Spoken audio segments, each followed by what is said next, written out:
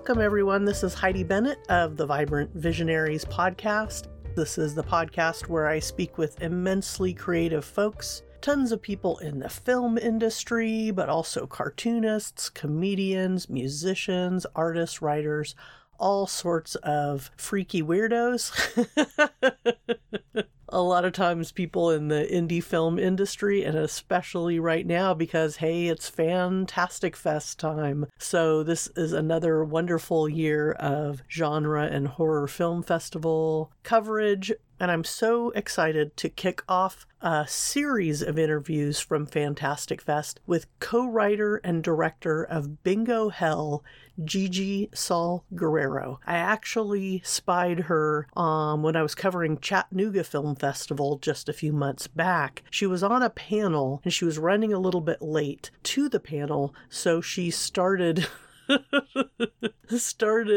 joining the panel from her car. She had her phone clipped in and she was driving and talking and joining the panel, and then got to a backyard and was hanging out with family and friends and continued to be part of the panel over her phone. And she was just so much fun to watch and listen to, and she was so engaging that I started following her on Instagram, and then saw that she was going to be debuting her feature film here, Bingo Hell, at Fantastic Fest. So I reached out to make sure that I got to speak with her.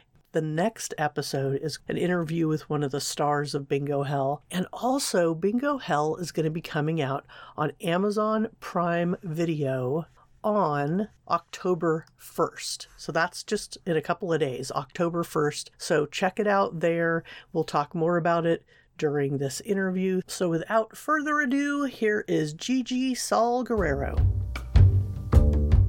Hi, how are you? Great. How are you, Gigi? I'm very good. Thank you so much. Awesome. Thanks for being on Vibrant Visionaries today. Of course.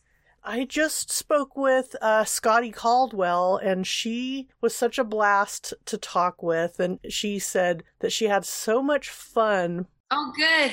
Yeah, she had so much fun being in the film, and also that you were very focused and had a really clear vision. So the question I was thinking about is, how do you prepare when you're making a film like this? How do you prepare for the day or prepare your cast and crew to have fun but also be focused and get what needs to be done? No, for sure. Well, first of all, this was my first time shooting during the pandemic. So things were very different. There's no opportunity for rehearsing. There's no opportunities for spending more time. And the days on the set are a lot shorter. So, I was telling myself I have to be prepared more than I have ever in the past films, more than ever this time. But I'm a big believer in, making the environment very family oriented. I'm very Mexican and I still live with my parents. I probably will until I'm married. So I'm used to just being surrounded by family, and that motivates me so much. And I feel that as a leader of the ship, you have to really be contagious with your enthusiasm. It's your passion and your motivation that makes the rest of the crew and cast want to work. Because if you're miserable, it will trickle down to everybody else. So I always tried hard to involve everyone, being enthusiastic. Even if I went home to the hotel crying because it was hard, I would never show that. And I think it's important to show the passion towards a project, because then everybody will bring their absolute best to the show. Awesome. And so what kind of things do you do? Like on our podcast, we talk with creatives, filmmakers, indie creatives, and a lot of times we end up talking about like self-care or how we work on self-compassion to even boost our creativity, and certainly working with folks every day and wanting to bring that enthusiasm and passion to them and kind of get yourself centered in the morning. Are there certain things routines or certain things that kind of get you bolstered for a day? Oh, you have to. It takes so much of your body and your mind making films that you have to give time for yourself. This was a very big difference. This second feature from my first, I didn't give enough me time. That it's okay on the weekend to have a little wine. It's okay on the weekend to go out for a walk. And it's okay at night to just sit back and watch Bridgerton on Netflix. It's okay to just let your mind relax. And sometimes we get very caught up on work. We get very caught up on things that make us nervous or anxieties, such as money or anything like that. We just need to be more kind to ourselves. And I did that in this film. And that's what kept me so sane and relaxed. So being in New Orleans, a city that I don't live in, I ended up joining the New Orleans Boxing Club. And I was going 3 times a week just to have fun and let my mind completely escape work. So I recommend anybody making films or has a very tough, heavy job, put your mind to something that you enjoy that has nothing to do with it so your mind can just continue to relax. I think it's really important. That's great advice. Thanks for sharing that. So last night you debuted Bingo Hell at Fantastic Fest. How was that? It was so scary, but it was awesome. I've been coming to this festival since my first short film back in 2015. And I've been, an alumni here with my short films, and I've been a judge for the short films. So this was a total dream come true to have a feature here for the first time.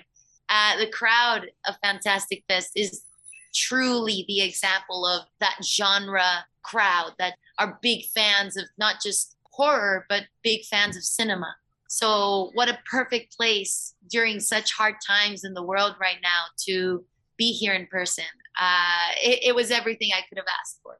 That is so awesome. Yeah, I was there in 2018 and then have covered it virtually for the last couple of years. And I really look forward to coming back next year and hanging out with everyone. And I just feel like I instantly made long-term contacts and friends and so much camaraderie and warmth at that festival. Agreed. It's a community, just like what we wanted to represent in the film of Bingo Hell, the strength of a community and what communities can do with friendships and strong bond.